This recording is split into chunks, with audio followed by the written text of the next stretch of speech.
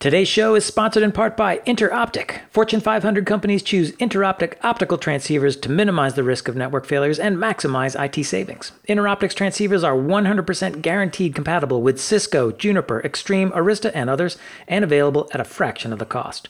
Work with the optics experts at Interoptic. Go to interoptic.com/packet-pushers to find out more. When most of us stand up a new network, it's a big time-consuming project that often takes many weeks or months, and new networks, hey, they don't come along every week, right? So we make a big deal out of it. We're going to go through several design iterations, and we're going to modify the requirements as different teams pop up with their special requests. We're going to plan for capacity and redundancy and resiliency, and we're going to revise 15 times, and that's all before we order the equipment, because we've really got to get that bill of materials as right as possible the first time, lead times being what they are. All right.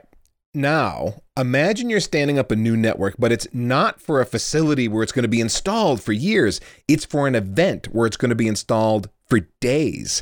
The network still has to be robust and high capacity because it's going to be supporting hundreds or thousands of attendees at the event who need to be in touch with their workplaces and social media constantly throughout the event. Joining me to discuss this scenario, building temporary networks for events, is Jim Troutman, Jason Davis, and Alex Latsko. And I'm going to have each of these gentlemen introduce themselves briefly, going around the table. Jim, you first. Hey, I'm Jim Troutman. I am most recently an advisor to the Maine Connectivity Authority. We're the folks dealing with all the federal broadband money. And I've also knocked around in the ISP business in Maine and New England for 30 years at this point. So Maine is in the state of Maine, here in the United States. And what events have you worked on, Jim? I have worked on a number of events over the decades, all sorts of small networking events, conferences, some outdoor events, one set on a 30-acre farm. That was interesting. Done all sorts of things with events. Great stuff. Okay, next up is Jason Davis. Introduce yourself. Hey there, I'm Jason Davis. I'm based out of Raleigh, North Carolina. I work for Cisco Systems, and in that company, I'm a distinguished engineer. I'm part of our developer relations team, which you may have heard of called as the DevNet program. I do a lot of our Cisco Live events in the US and Europe, and these are very, very large events. We just came away from Las Vegas a few weeks back, where we had about 16,000 attendees at our event. Great stuff. Thank you, Jason. And then Alex Latsko.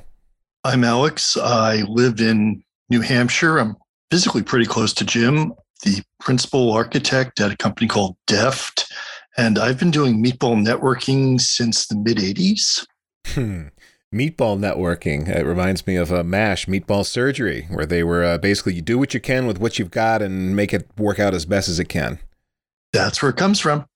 Got it. Okay. Well, if you're in New Hampshire, I'm in New Hampshire too, and I don't know how close we are. Maybe we got to get together for lunch sometime, Alex. Could be. All right, gentlemen, we're going to have a free-flowing conversation here about event networking. Now, I can think of at least 3 entities that are involved in an event. We got the sponsoring company or organization. We got some kind of an events company that's probably involved, and then there's the facility owner, wherever the facility is that is hosting the event. They're going to be involved in some way too. So when it comes to the network installation, trying to get this thing set up, who does the network team for the event primarily interact with? It's a 3-way split, and usually the network team will start with the sponsor to figure out what they want. My view on this is slightly weird because when I started doing this, it was for the original Interop back in 1988. Where the sponsor and the network team were the same, and the venue just said, here, just try not to break anything.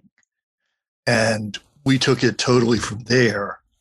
Fast forward a whole bunch of years, and the network team is usually a contractor at this point, generally has a lot of relationship with the venue, and unless the sponsor wants to do something really interesting, writes a check. Now, Jason, you just came off of a Cisco Live. You would have been in the Mandalay Bay conference facility. Who do you Correct. Interact with there? Well, we're interacting with Mandalay Bay's own IT support staff, but we're such a large venue and event that we're bringing in our own staff and acting as our own agent. So we end up working a lot with the service provider to get our connectivity to the internet. So in years past, that was CenturyLink, and they now call themselves Lumen, right? So we're using the venue and their wiring, but we're bringing in a lot of our own equipment. We end up having to work with various unions for getting up into the ceiling space to put in access points and an aluminum strut.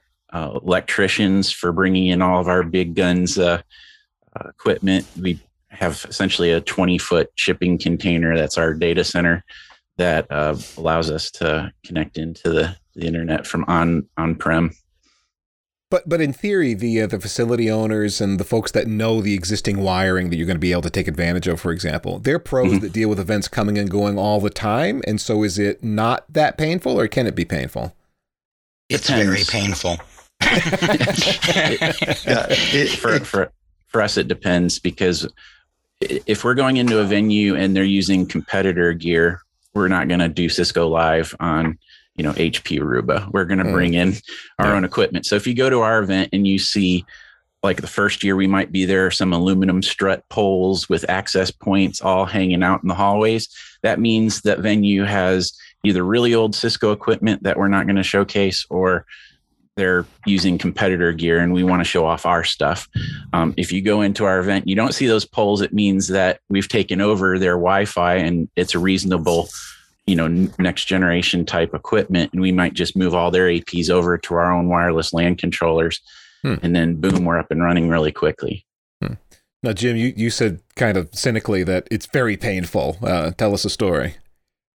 Well, it certainly can be. I mean, different size venues have different levels of capability. I have worked in venues where, we don't have an internet connection, and there isn't one, and having to actually engineer and work with a local LEC or an ISP to build a connection to the venue in preparation for the event.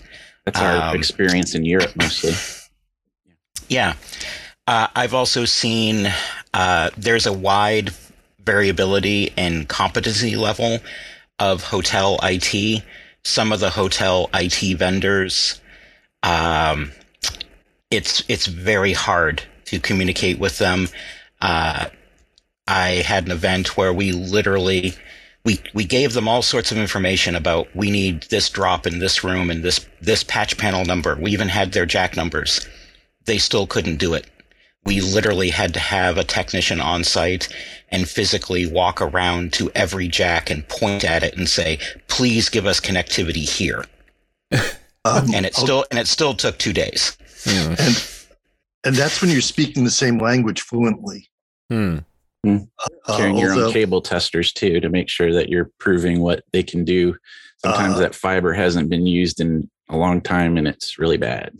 OM1. Are you guys old enough to remember MIC connectors with OM1?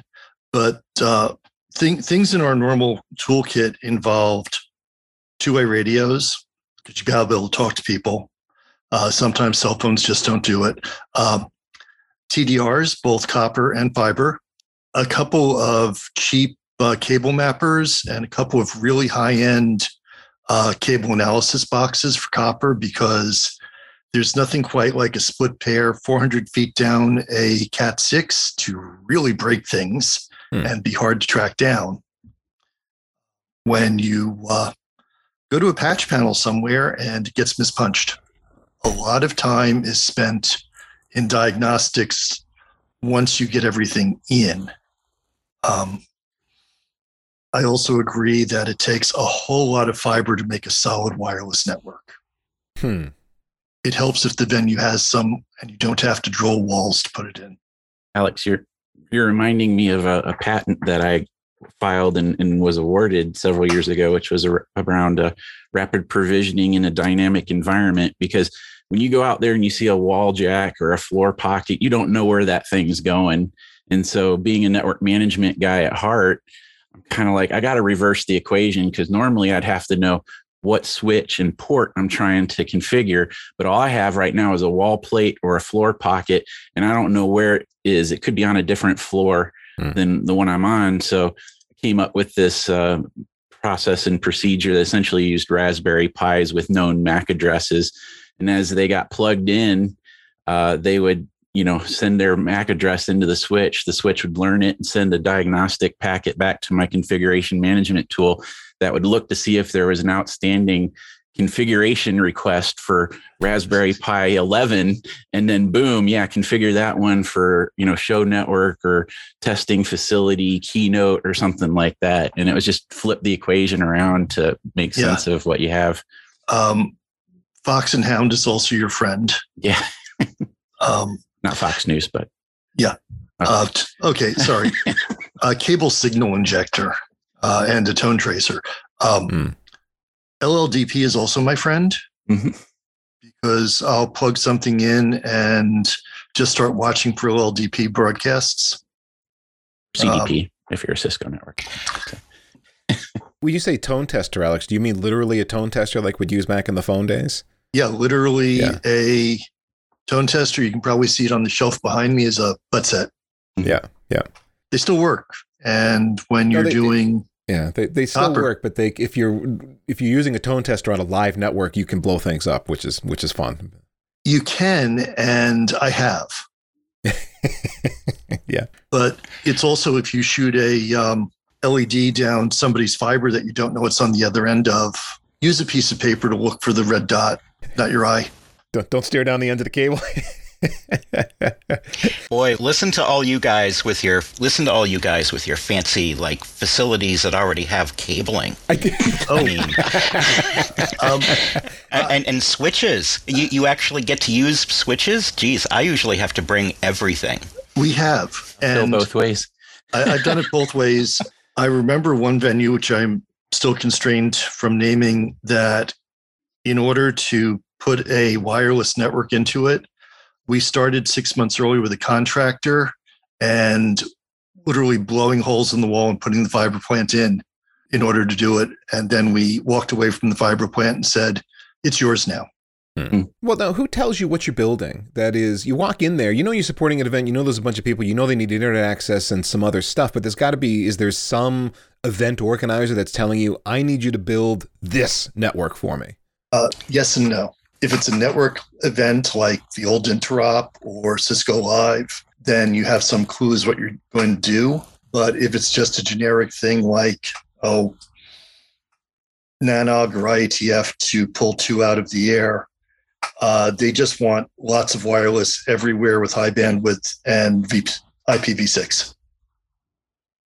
So at that point, you're just working against, I got to put in the facility and nobody knows what they want, but they want it in all of these rooms. Well, Jason, like Cisco Live, we could see from the social media hub, we could look up and kind of see the access points up there with the lights. In fact, some of the guys that were sitting there were so knowledgeable about the specific access points that were hanging. They knew from the light codes, that one just went into beacon mode or whatever it was, and could comment on this. Party mode, too. Yep, that thing just, party mode came up a few times. So do you, kind of like Alex was just saying there, kind of know from historically the number of people that have been around, kind of what you're up against and what to do? Or is it every new Cisco Live is starting over more or less? We just came away from Mandalay Bay in Las Vegas, and then we were not there for 2 years. But before that, in 2019, we were in San Diego. So at least for Cisco Live in the US, we've been bumping around among a few different large venues because there aren't too many that can handle. At our largest, 27,000 attendees. So San Diego Convention Center, Mandalay Bay in Las Vegas, and Orange County Convention Center were the 3 that we tend to bounce around in the US. And over in Europe, Milan, you have Berlin, the CCB, and Barcelona at the FIRA that we've been at for many years. And they do Mobile World Congress out there. So those venues we've had established relationships with, and we get to use them maybe every 2 or 3 years. We'll kind of rotate among them. And so we know what to expect. Now, coming up this year in Cisco Live Europe in January, February, we're going to be in Amsterdam. And that's going to be the first time that we've been in Amsterdam. We were supposed to be there earlier this year, and then, we got COVIDed. Well, and in theory, with the COVID as a backdrop, you're going to be in, it sounds like a new facility, but then also maybe fewer attendees. I know Las Vegas was fewer attendees than had been there historically. Right. We went down from 27,000 attendees in San Diego 2019 to 16,000 attendees in Las Vegas a few weeks ago. And that also impacted how much bandwidth and traffic we moved. We went from a maximum of 83 terabytes of traffic in 5 days of the event in 2019. This year, we only pushed 63 because of the smaller number of people at the venue. And those are nice tiny shows in comparison to, say, Tokyo Interop in the Makuhari Messe, which had 160,000 attendees. Back in the heyday of Interop, yeah, you're going back in time there a bit. Yeah. Well, no, that was 2022. They're back up to full size. Okay. So we're thinking of a different Interop conference than the one I was thinking of. All right. Well, Interop Tokyo never really tapered down. Huh. Okay. Was a different team. And I have some friends who are still on it who sent the specs, and it was like, okay, they've got multiple 400 gig uplinks and they've got 150,000 people rolling through using it. And they're presumably being spread across more physical buildings just to contain that many people. They're not going to be under one roof. So, yeah, more complexity. Yeah. But if I think back to something like the last of the big interops in the Las Vegas Convention Center, when it took the entire place, and we pulled in 3 tractor trailers of pre-configured cabinets and just deployed them and pretty much four-walled in, to use the theatrical expression. Ran fiber, cord walls. Those were the good old days. So, Jim, where does the equipment come from? You had mentioned earlier that everybody was lucky to have switches and cables and stuff. So where does the equipment come from? Well, it really depends on the event. And there's all sorts of different events out there. And I mean, I've worked with events that literally had no idea what the technical requirements were. They just said, well, we want internet. Or we need to be able to video stream, live stream all of the presenter sessions. But they really didn't know what they were doing. Some events, they're looking for a relationship where they just rent all the equipment from, either somebody like myself that might put it together or some other vendor. Some events, like some of the information security conferences that I've worked with, they actually get sponsorship from different vendors. And like at ShmooCon with ShmooCon Labs, every year it's kind of whatever shows up. Different vendor, we might have Palo Alto most years for firewall, maybe Cisco for switches, but maybe it was somebody else for switches. And all this gear just kind of shows up and you have to work with it. It's sort of like Iron Chef for networking. That's a good way to put it. Interoperability. That was the whole thing, is interoperability, and rentals. Sometimes you can find a VAR who has some stuff that's ready to ship to somebody, and you got a couple of weeks and you can get a short-term rental. And you need opportunities like that, especially in the current supply chain issue. I'm imagining it's pretty tough to get a hold of pallets full of equipment unless you're working with a vendor who knows where stock is and can get it to that event for some amount of time as a sponsor. If you want to order it, I mean, you can't. Do you even know you're going to get it? Yeah. It takes a long lead time. We were very close to having dual 400 gig links to Cisco Live in Las Vegas, and we ended up having a supply chain issue and not being able to get all the optics. So we ended up backing down to what we knew we could get, which was 300 gig links, and still, we didn't hit that much at all. And yet numbers like that blow civilians' minds, but when you're in the business, it's just another pipe. It's a numbers game. Yeah, it's math. How many people do I have using, how much of a data stream over what period of time, and what are my peak loads going to be? And then you come up with some answer. This is what I need. Yeah. And one of the more interesting things is, depending upon what you're doing, where you're doing it, sometimes you're actually going to say, okay, I'm just going to globally rate shape everybody, so I know what I can support. And for some things, you're just going to say, Wild West. Let's see how much we can push. See if Microsoft has a patch push that day and boom, all your attendees are now sucking down new updates. Yeah. One interesting thing that we learned, though, is that people, physical bodies, make a real difference for Wi-Fi in high density. Because of bags of mostly water walking around the floor impact RF. Yeah. Yes. And that's why at a couple of events, we found the hard way that the place to put your access points was on the floor and Under the chairs. Under the chairs and turn your power down as low as you can. Yeah. Yeah. Because you've had all your kids. Yeah. And turn off 2.4. Is that the typical Wi-Fi design then these days? You go 5 gig and turn off the 2.4. You don't keep 2.4 on because of someone walking around with an ancient phone or something? Yeah. At this point, if you can't deal with 5 gig, at least 10, don't bother, because 2.4 is so saturated, although Wi-Fi 6 changes that game dramatically. It took a few years of collecting data to know, is it okay for us to move off 2.4, right? And yeah. I've got this dashboard I've been putting up for years in the NOC in our video display wall that would show a matrix of all the broadcast SSIDs we were doing against the wireless standards and how many user counts or device counts were in each one of those. And one year we had an IPv6 only SSID, right? Mm. And so if you joined that, you weren't getting a V4 address. You were loving V6 only, right? And so I was looking at the stats on this dashboard, and there was one user who was on 802.11g and on the IPv6 wireless network.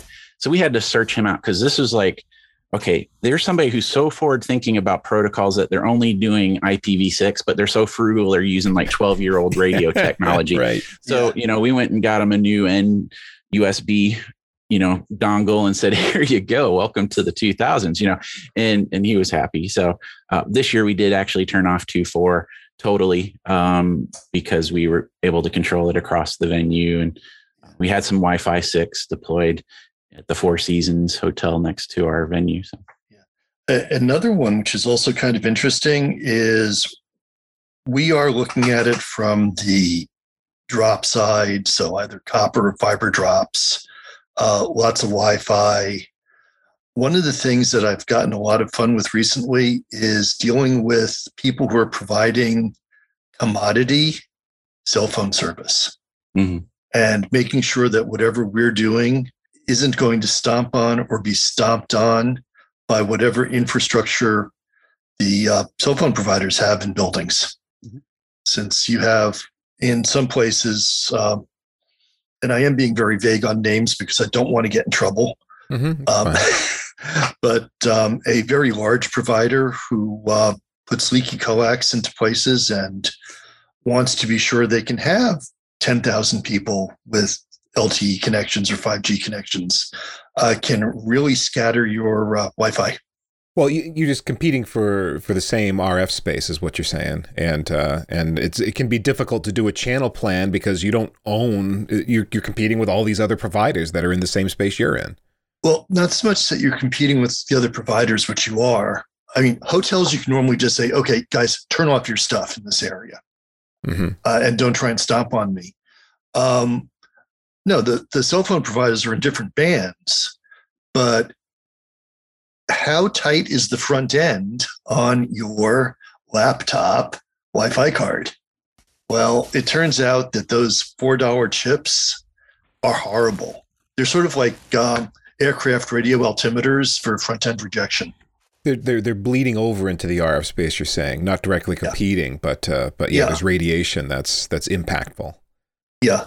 So the high-end access points, whether they be Cisco or Mist or Aruba or Ruckus or Xeris or whoever, have really nice filtering on the front end. It's the laptops that are horrible. I still have 2.4 turned on in most environments, at least on some access points, not on all access points. Some of the venues that I've had to work with in the last few years, it was amazing how old the client devices were. Like an agricultural fair, bunch of farmers. We're looking at, pretty old Android devices, a lot of stuff that really could only do 2.4G, and that was it. And also, 2.4 in an isolated area where you're not in an urban setting, and there is nobody else around, it's going to get you a little bit further coverage than the 5.8 is, and if you can't have any APs as you need. The thing that I found is the most amusing for that is actually science fiction conventions with small hucksters rooms where you go to buy stuff, get your cosplay, and vendors with antique 2.4 gigahertz dedicated credit card machines, which you've got a lot of bodies, bad traffic flow, a lot of people putting up grid wall, which acts as Faraday cages, and complaining that they can't make sales because their credit card machines can't connect. I can see that grid wall in my mind's eye. Cosplay stuff hanging from it. Hey, why doesn't this work? Yeah. You get a couple of medieval reenactors who have chainmail up. Yeah.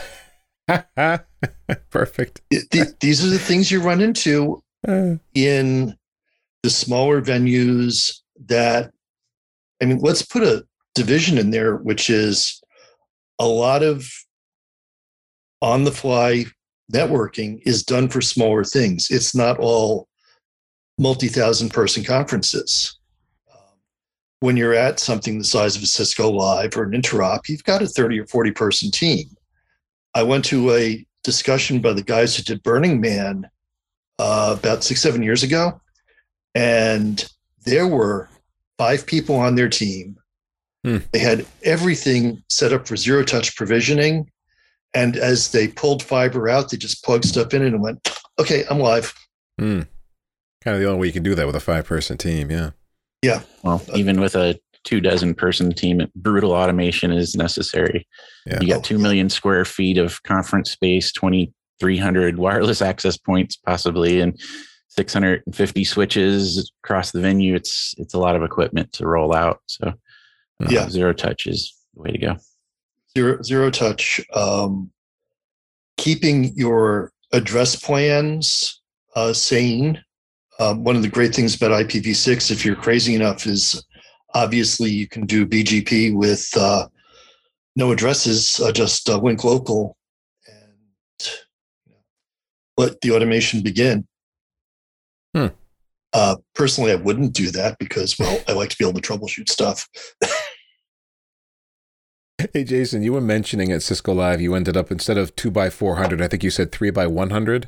And that the conference didn't really touch that bandwidth so much. But what if it had? What if 3x100 wasn't enough? Could you have gotten more? Yeah, the Lumen guys were right there on site with us. We had one of their techies working with us and had direct connection back in. So it was really a question of how do we want to rate the link going back to their local POP. And we also landed in Denver and Sunnyvale, California. So we have these colos that we have our own flexibility about how we want to rate up if necessary. But Jim, it's not always that easy. No, that's definitely a luxury. I had one conference experience probably about 20 years ago where we actually did have fiber into the conference facility from a local ISP, but it was limited in what their total capacity was, and we started exceeding that capacity very quickly on the first day. And fortunately, due to some good personal relationships, we were able to get a cable modem from the local cable company provisioned and on-site and in service that day. And of course, if any of you have ever dealt with a cable company, that's a minor miracle in and of itself. But unfortunately, getting extra bandwidth is usually not something that's available at the venues that I've worked in, or you have to plan for it. Like I worked with a LEC with this rural event where we actually worked very hard to make sure that they had dual diverse fiber campus and 2 separate internet connections, and everything was completely separate. and redundant for their event because they were because of COVID, they were not able to have their normal on-site large fair event. So they were doing a virtual event with a full TV production studio on site and live streaming everything. And the concern was as well, what if that truck hits that pole during the live event? What are we going to do?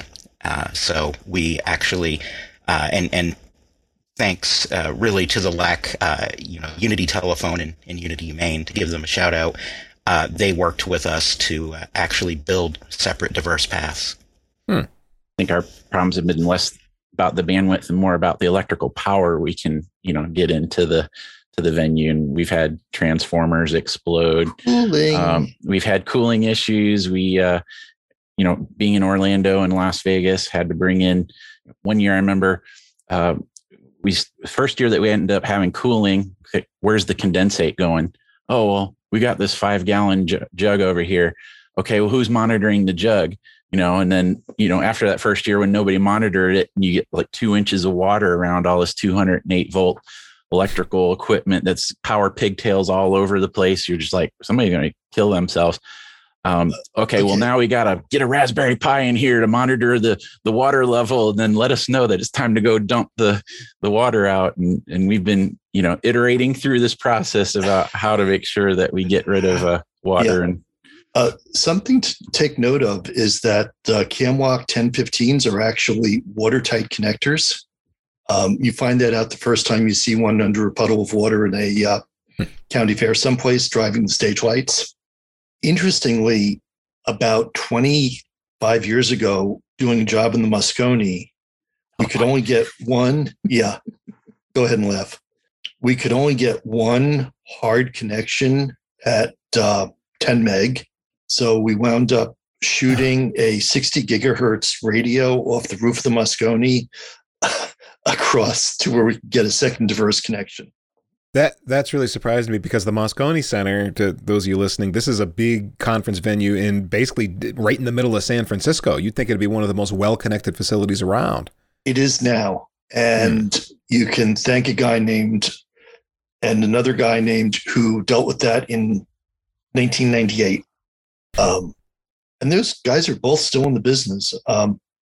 But they came in and actually built a full IDF, MDF fiber construction as a retrofit, and then pulled diverse fiber paths in and got whole gigabit connectivity from, I believe it was Sprint and UUNet at the time. And that's what they lit the Moscone up with. Okay, that was 22 years ago. I find that that's often the case, is that the event ends up driving the technical capability of the venue, and it's very rare you have to get to like Mandalay Bay sizes where the venue is actually able to handle most of the events the way that the event wants it. So oftentimes you got events that, I've done things where we've built copper, we've built fiber, and then just given it to the venue. Hey, please don't get rid of this. We're going to need it next year. Yeah. Sometimes they don't listen to you, though. Sometimes they do. And I think it was 1994 supercomputing. We worked with the San Diego Conference Center, SDCC, and the supercomputing design team actually did the fiber layout, which the SDCC then had a contractor install to spec, and they split the cost 3 ways. So that's why there's now an effective. So you go to the SDCC, and there's all the single mode you could possibly want because of something that was done 26 years ago. Yes, the fiber has been life cycled. Sorry. We interrupt this podcast for a brief word from Packet Pusher sponsor Interoptic. Interoptic has been the trusted optical transceiver supplier for many federal, state, and local government networks and Fortune 500 companies. They provide friendly, US-based, OEM-agnostic networking expertise to help you choose the best optics and fiber to future-proof your networks at the lowest cost. Why continue to pay OEM prices for optics? Talk to the experts who will deliver brand-equivalent transceivers at a fraction of the cost. Interoptic can help you and your team create a more nimble physical layer. Their optical transceivers are guaranteed 100% compatible with Cisco, Juniper, Extreme, Arista, and other switches. InterOptic physically tests every single transceiver before it's shipped, and their transceivers are built to the exact same quality standards as the OEMs and typically come from the same manufacturing lines. That means you can purchase the same, if not better performing, optical transceivers tested and designed by engineers who truly understand the specifications critical to your network at a fraction of OEM costs.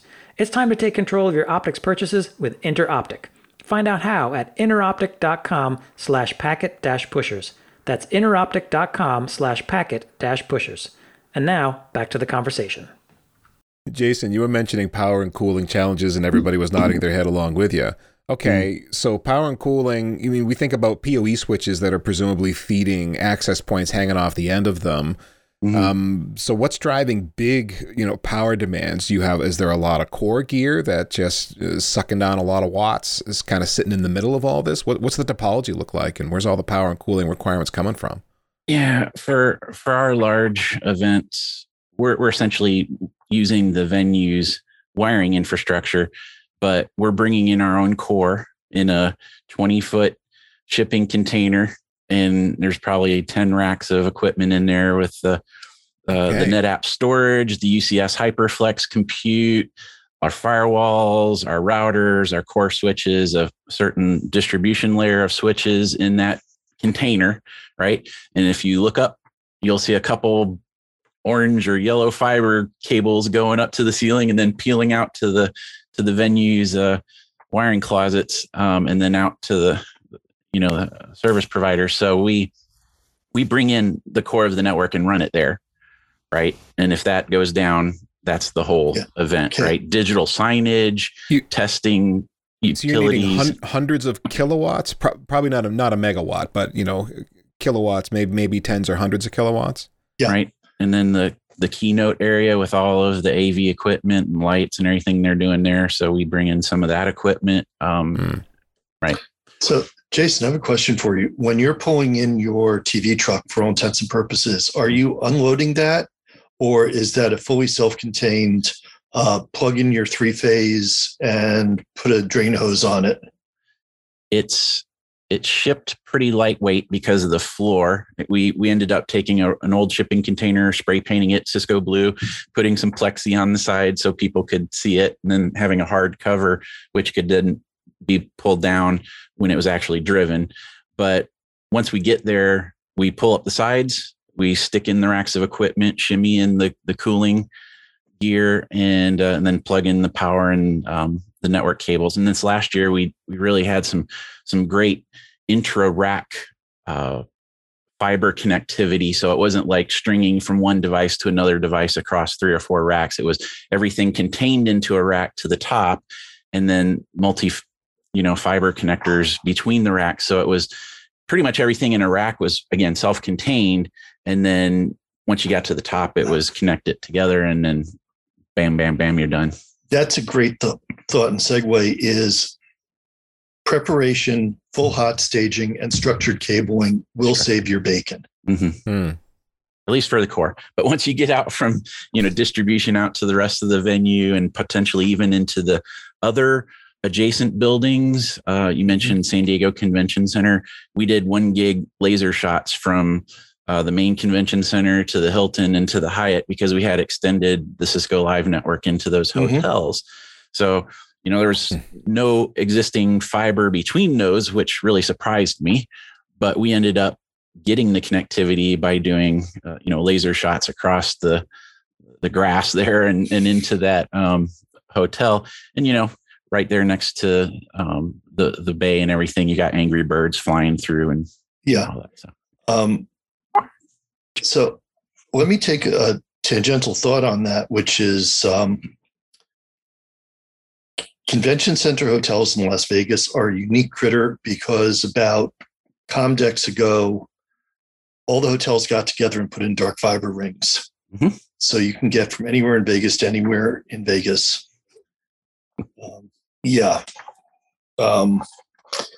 As Jason is pointing, saying, me, I was part of that job. I helped with some unification about the wireless across the MGM facilities there, because I was able to show them of 10 years worth of Cisco Live wireless equipment that, if you bring in this new hotel and it's running, something essentially 802.11n24, you need to be up, farther up to AC and now Wi-Fi 6, because this last event that we just had, 97% of our attendees were on, the latest or 1 gen back. So they can't be putting out equipment that's 3 or 4 gens old and expect a good user experience. Well, so that brings up this interesting thought of, there are some times when you're working with a venue, you just got to get the venue to shut down their own stuff, which occasionally means doing the equivalent of paying corkage to bring a bottle of wine into a restaurant. Is you have to buy off the in-house AV and networking. Well, I want to talk about the L2 and L3 design. We've been really focused on the physical stuff, which is perhaps the biggest logistical challenge. But then once you got everything plugged in, is the L2 and L3 design, is it even interesting, or is it just kind of awfully straightforward? It's pretty straightforward. Straightforward, modular. So we're gonna stand up some VLANs. We're gonna assign some address space. We're gonna put some DHCP servers out there. We're gonna have some layer 2 VLAN space, I'm assuming, just to kind of DHCP snooping to prevent the jerks that are out there that are trying to run their own DHCP server, right? Yeah. Provide some protections for the other attendees from picking up address and other DHCP offered options from them. So it's coming from us. We've learned things over the years, like don't put everything into that containerized data center, put some of that stuff out in the cloud. Like it used to be CiscoLive.com was solely run and served from our authoritative DNS servers, which were with us on the UCS servers in our container. So when we shut down in San Jose, put them in a semi truck to go down to Las Vegas or all the way over to Orlando for 3 or 4 days of driving, that domain did not get resolved. We said, we could have the authoritative DNS servers in the colos at Denver and Sunnyvale, and then just have the caching ones on-prem with us. And that was something we probably learned 6-7 years ago. 45.0.12.20, which was interop.com, was sitting in a commercial facility in Sunnyvale for 24 years that I know of. And it was up all year. That was the authoritative. But moving around, then you also get those geolocation problems that sometimes you borrow address space from some entity. It's like, well, this was last used in an event in Japan, and all of a sudden you're having an event in the US, and Google's like throwing all this other stuff at you, and you're like, oh my goodness, how can we quickly get this pivoted back to the US? I've attended some IETF events, and I know that's a thing that comes up. IETF, I attended in Canada, and it very much thought I was in somewhere in Europe, I think. Yeah. I will admit that the solution for that for Interop is they had a /16 for Tokyo and the /8 for everything else. And for Nanog, which is my personal current toy network, I have to update the geolocation for the /20 between each event. So as soon as the previous event is over, update it for the next one. That gives it 3 months to propagate. So I have a story. This took most of a day to figure out. So had an event. The event could not afford to purchase all new wireless access points to own them, and they were going to own them going forward. So we obtained some wireless access points off of, that friendly site eBay, and set everything up. It's working fine. And then on the first day of the event, some of the vendors that were there for the Wi-Fi, using their credit card processing, using Square as an example, using tablets, they kept saying, Square won't let me do transactions. And we'd go check, and they had perfect connectivity. Everything's working fine. What was happening was that we found out that a bunch of these access points actually came from somewhere in France. And Square was geolocating based on the AP's Wi-Fi MAC. May we? And not allowing those transactions to happen. And the way to work around it was you had to enable enhanced GPS, which, if you're on a phone, that would normally happen, and the GPS signal would that geolocation would override. But again, we had these vendors that had these really old tablets, and they didn't have GPS built into them. So we had to kind of scramble around and come up with some alternatives. But that took several hours to get to the bottom of what was actually happening and why Square would not let these folks process these transactions. One of the interesting things, and collectively we've got maybe 100 years worth of experience on this call, is people. And when things like that happen, you start bypassing tier 1, tier 2 front ends and buy a bottle of scotch for somebody and say, I need this fixed now. I guess I have the benefit of, we got the guys that wrote the code for the routing protocol or whatever. It's like, how many CCIEs do I want to throw in on the NOC here? So that's actually part of our issue is got to put a badge reader on the NOC door because people just want to come in and, oh, hey, we want to help you out with this IPv6 thing and all that. And I appreciate, having hundreds of Cisco employees there that have a deep experience in certain subjects. What's a CCIE? Oh, you're killing me, Smalls. All right. I'm a Juniper guy. Yeah, that's fine. So it's JNCIE, but yeah. I'm also a programmer, so if you want to call me JSON. Okay. Check out this JSON body, folks. Oh, you can't see it. All right. Talk to me about routing protocols. Layer 2 is not that exciting. We got some VLANs. We do the thing. I assume routing is going to be, we got some kind of an IGP, and then we maybe need BGP at the edge that we're announcing our address space to somebody for our portable event, that kind of thing. Yep. Your choice of IS or OSPF, depending upon which school you went to. BGP for your upstream. Set your ROAs up ahead of time so they have a chance to propagate. That's always a fun one when you have to change your address block around quickly and somebody says, oh, invalid ROA. That's always fun. Especially if you have two conferences which are going to be running back to back with the same block in different locations, which I've had happen. But Jason, even at a larger event, no particular drama with routing protocols? Not really. We learn over time. Let's just do some real good addressing schemes, right? So we understand year to year, this is the block where the NOC services are, right? And we're always going to land syslog and NetFlow over here.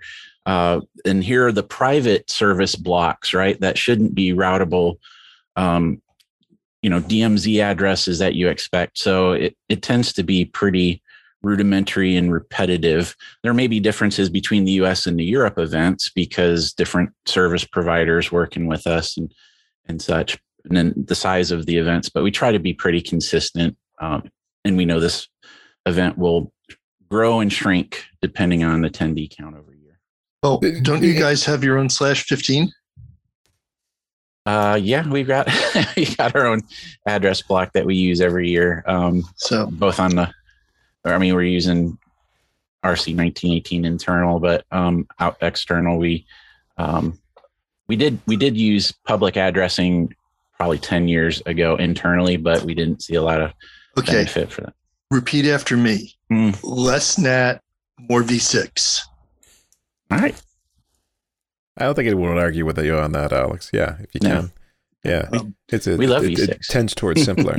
And in the spirit of keeping it simple for an event like this and needing to be able to troubleshoot quickly, I assume there's no use case for overlays. Like, we're not sticking things in VXLAN end caps for any particular reason or anything like that, right? Well, you opened up the question earlier, what drives some of your product choices. And because we are a vendor specific event, part of that is driven by product marketing. And so they want to show off something like DNA Center and SDA, right? Well, yeah, we'll allow that to happen, but maybe it starts off in a very small corner of the venue where, Meet the Engineer is, right? And it's just a meeting spot, and there could be a couple dozen switches over there. So if that part has an issue, then it's just that segment versus blowing it out across the whole venue, right? And over years, you'll start to see, okay, this technology is something we can depend on. So yeah, let's go ahead and deploy it the rest of the network. But we didn't do overlays all over Cisco Live. We did have it at the venue as a tech showcase. Now, what about something like private VLANs? If I'm on the event's SSID along with all the other attendees, can me and the other attendees just bug the crap out of each other doing port scans and trying to see who else out there and who's vulnerable? Is it pretty much the Wild West, or is there any sort of security there protecting attendees from one another? There is, depending upon how big you are, and I have never done Cisco Live, sorry. Yeah, you tend to firewall certain things off, and you just put the usual stupidity filters up at the edge of each zone. MAC filtering, tell your access points. You can only talk to these MACs from inside, so you can't go crosswise. But after, I like to say this is the first time we're doing this for 20 years, but the truth is you do develop some aggregated intellectual property and things that you do every time, no matter whose platform you're putting it on. So you drop in a set of filters, you drop in a routing paradigm so that it's collective knowledge over time. Yeah, you're just saying this is kind of, we've done events this way in the past, or we learned a hard lesson during this one event, and so taking all that information forward, now we do events this way. This is the way we do things. Yeah. And I suspect if you took the people in this group, put us into a room, and gave us each a test about doing things and how you do them, you'd get really similar answers. So it depends on the event as far as like what your goals are. Some of the InfoSecCon events that I've worked, we specifically have a kind of a Wild West VLAN and usually some sort of wireless network to go with it, where anything goes. If you and you are warned, if you get on this network, be prepared to be attacked, because that's what it's there for. Jim, that's kind of the point for some people. Exactly. But conversely, there's other networks which, more production oriented for the event, and we police those networks. And when we find somebody, that's wanting to do DOS attacks or just being a dink about things, we go find them or we block them, whatever we need to do. With that, and that includes traffic shaping, and depending on the size of the pipe, sometimes you might have to say, you know what, we're just gonna be blocking BitTorrent. Sorry.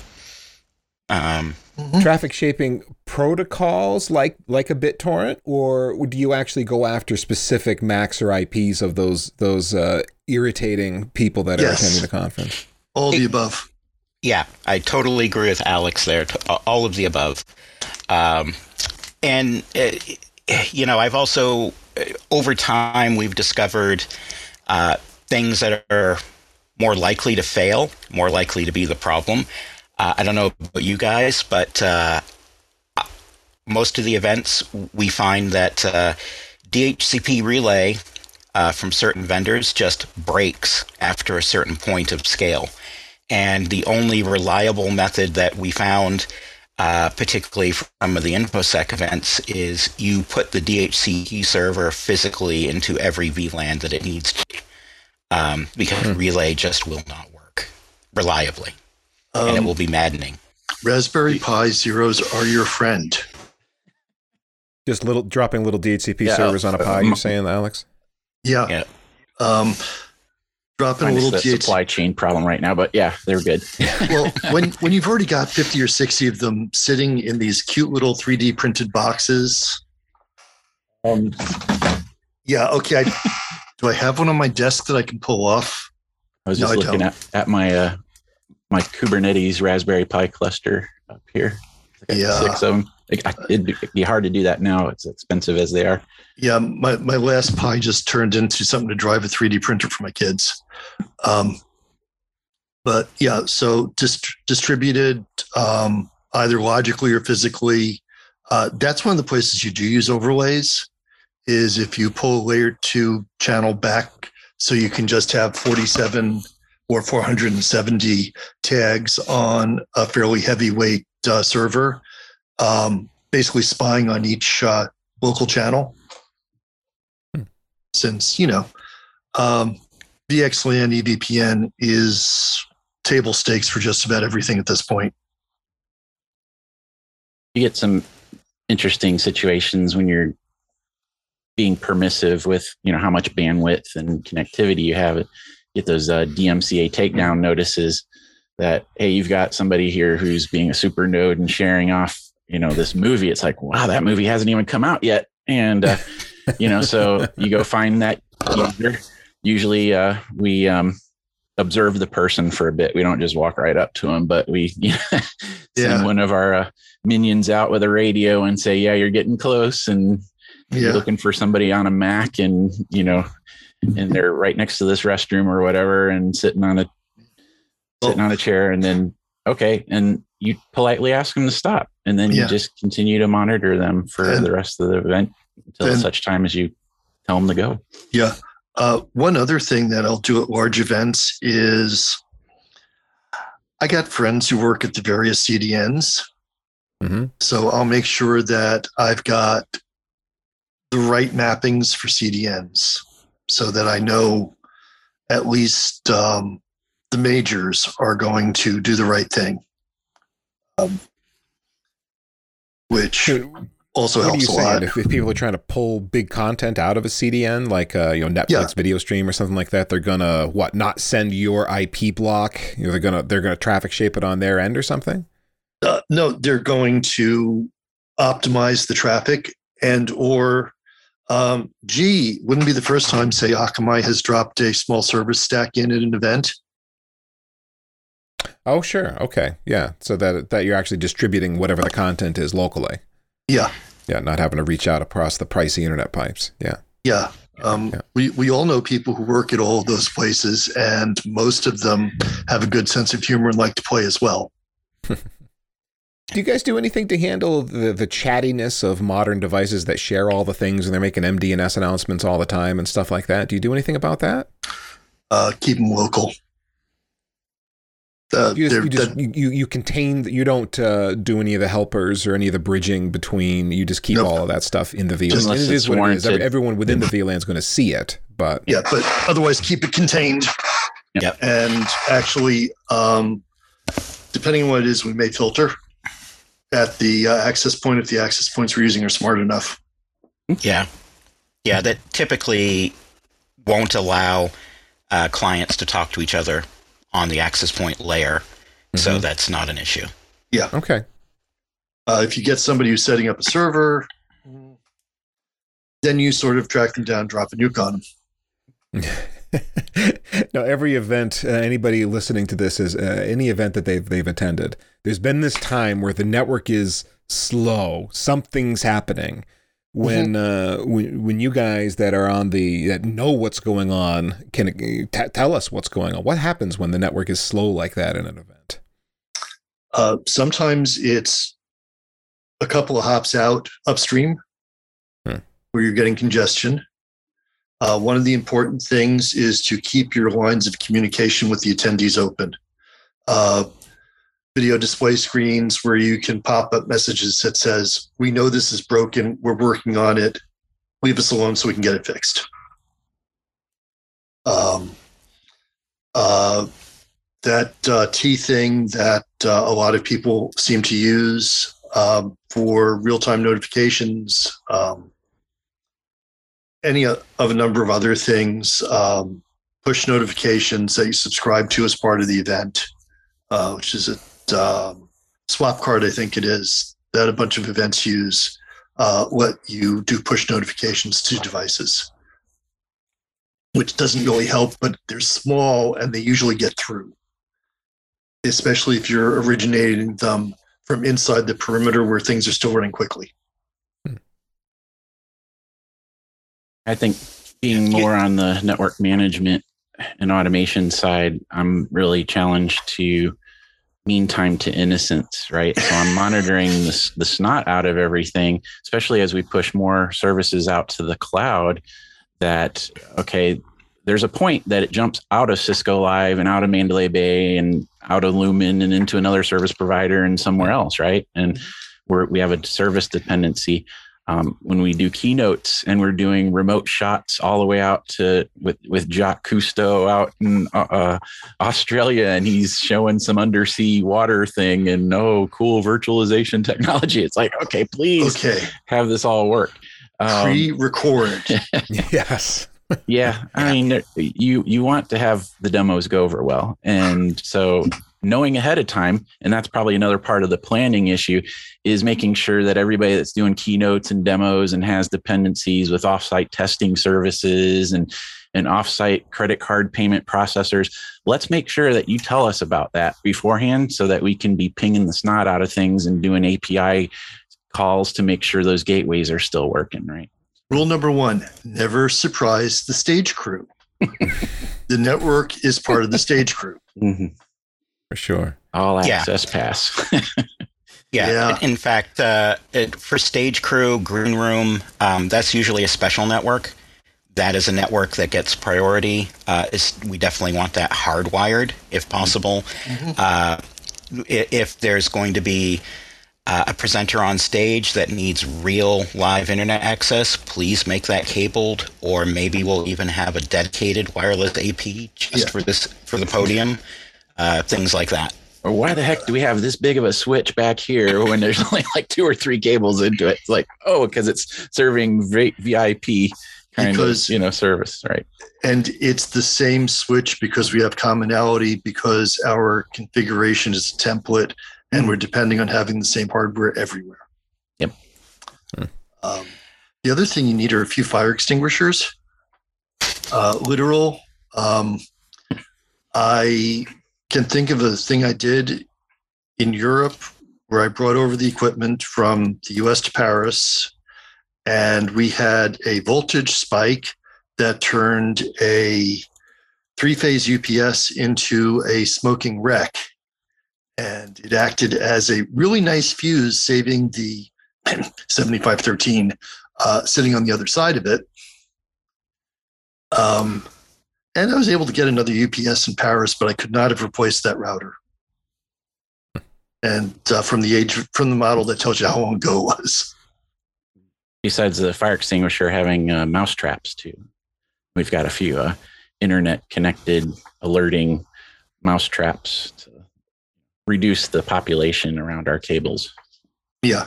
Some of these venues, oh my goodness, food that's left out. Yeah. Mice are all over it. Yeah.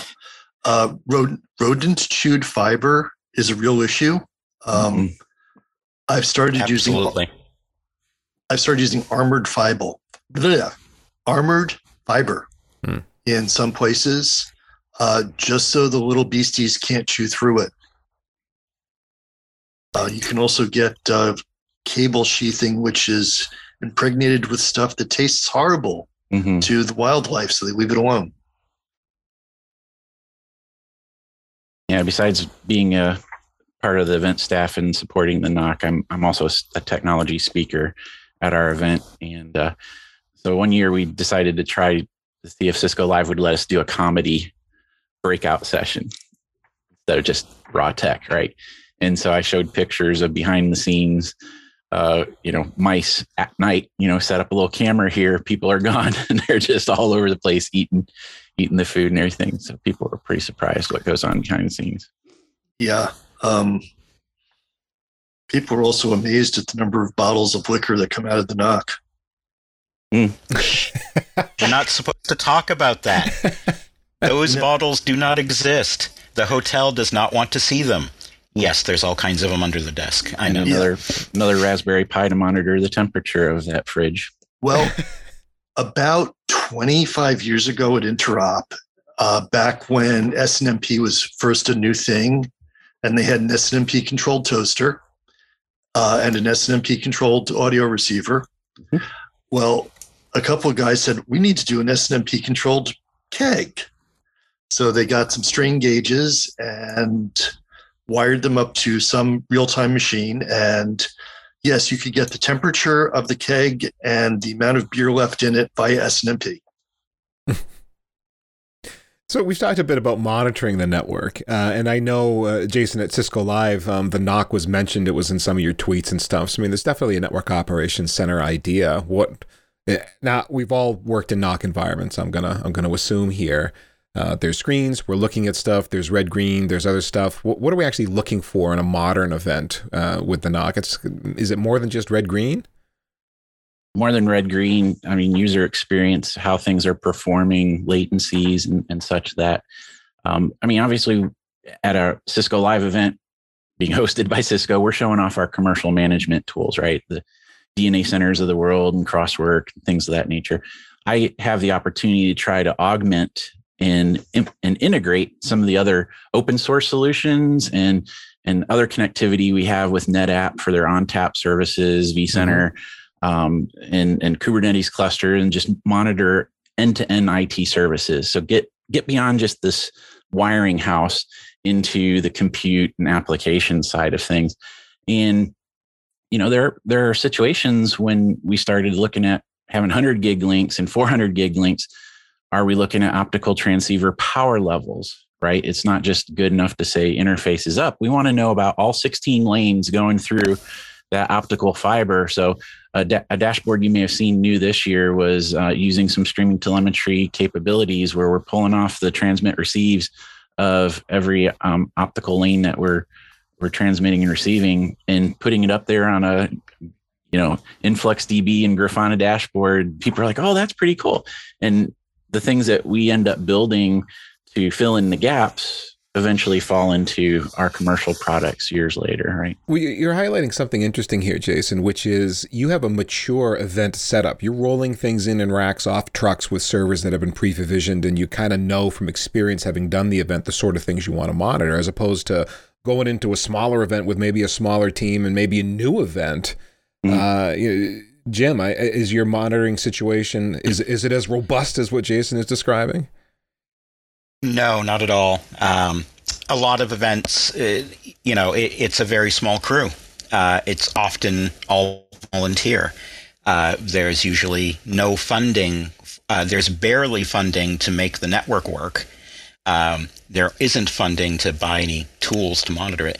So we end up using a lot of open source stuff, Libre NMS, Nagios, down and dirty things, DNS query monitoring, looking at query volume, DHCP lease volume, good old, look at your interface speeds, whether it's Libre NMS or, even RRD tool based things, even good old MRTG. Oftentimes I may have a laptop with a VM that does some of these things for me in addition to whatever's on site.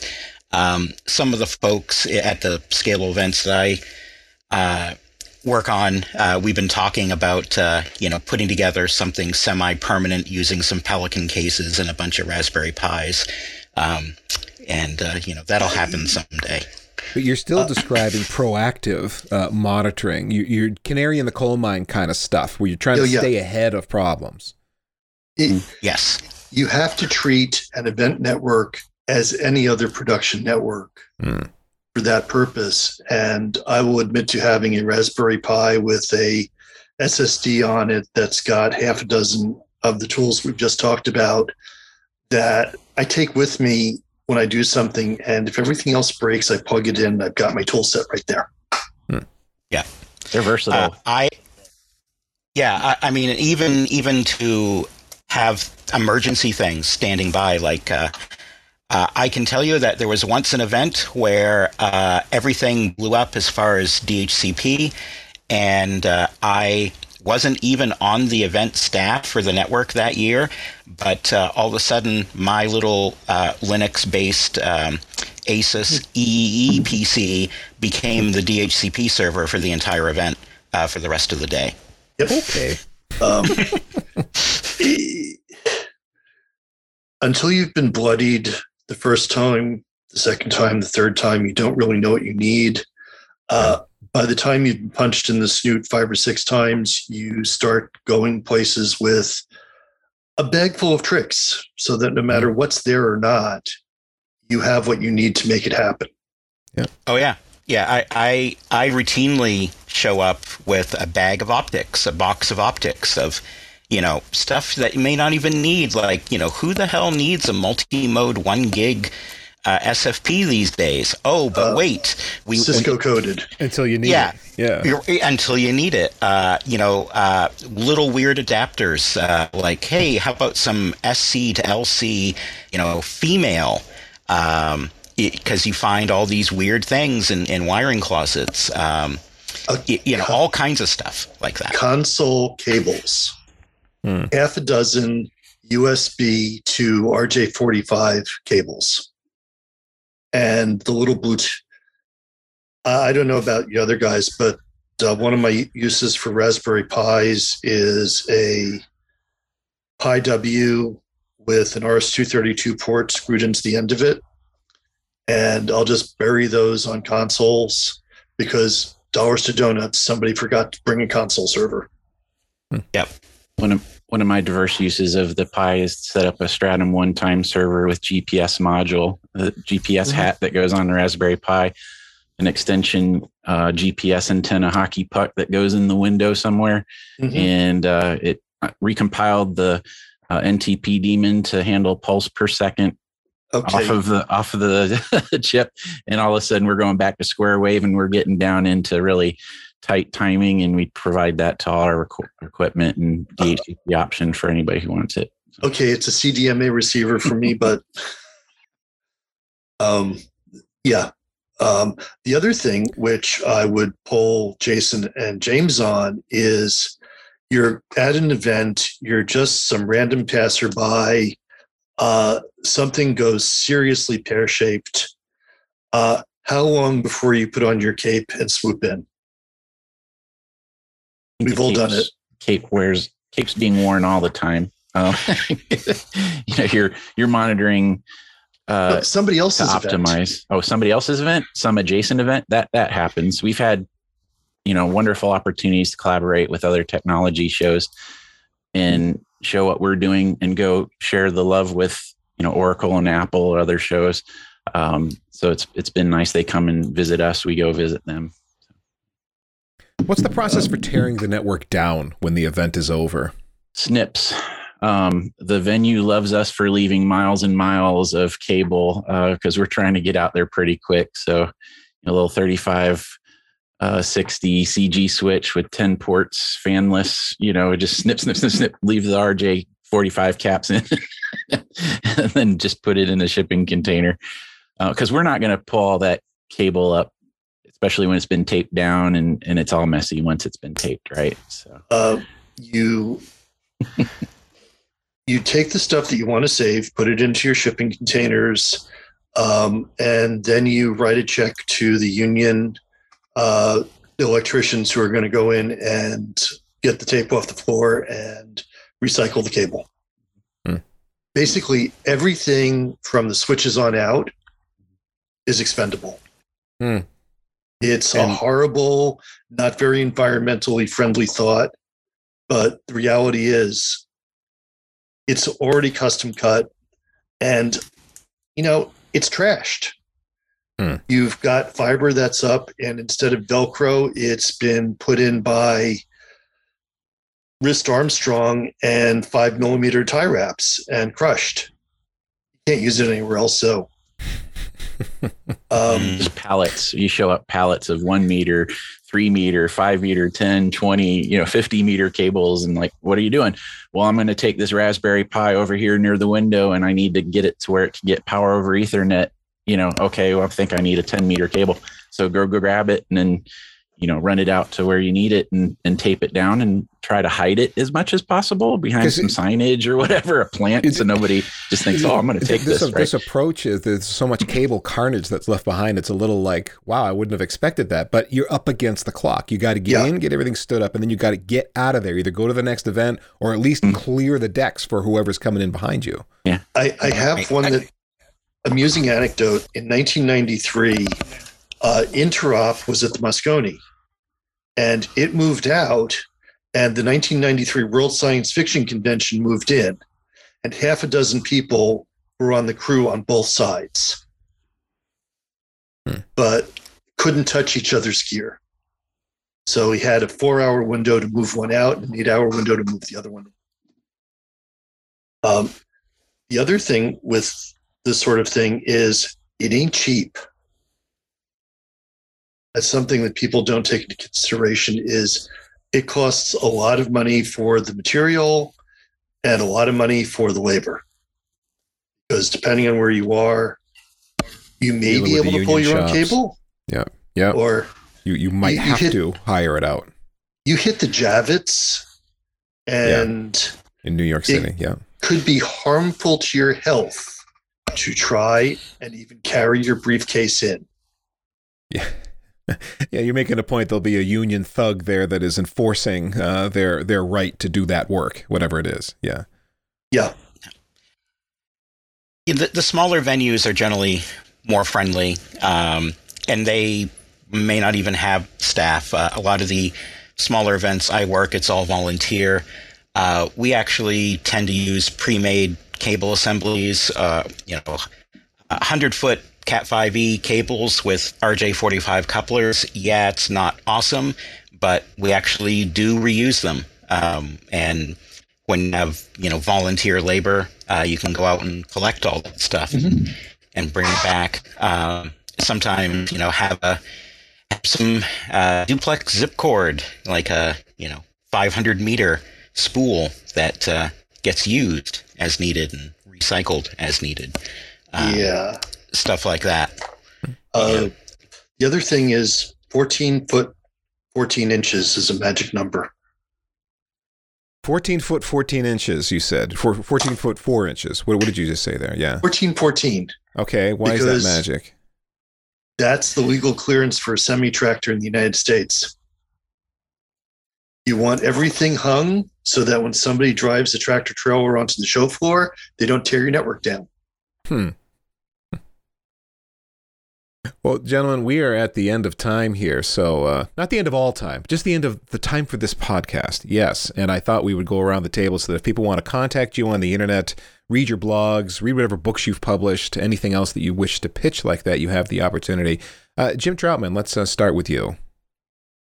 Well, as has been previously established, I spend way too much time on Twitter. I am at Troutman on Twitter and easy to find most places. I talk a lot about broadband and internet and other things that I have a passion for. Excellent. Thanks for joining us today, Jim, and for helping seed this idea. This podcast is partly your fault, so thank you for that. Alex, you next. I'm actually on LinkedIn, and that's it for social media. You can just find me by name, and happy to respond. Alex Latsko. Okay, thank you very much. And then Jason Davis. Yep. So I'm on Twitter, SNMP guy, and I'm also on LinkedIn, Jason C. Davis. And you're welcome to also hit me up on email, jadavis@cisco.com.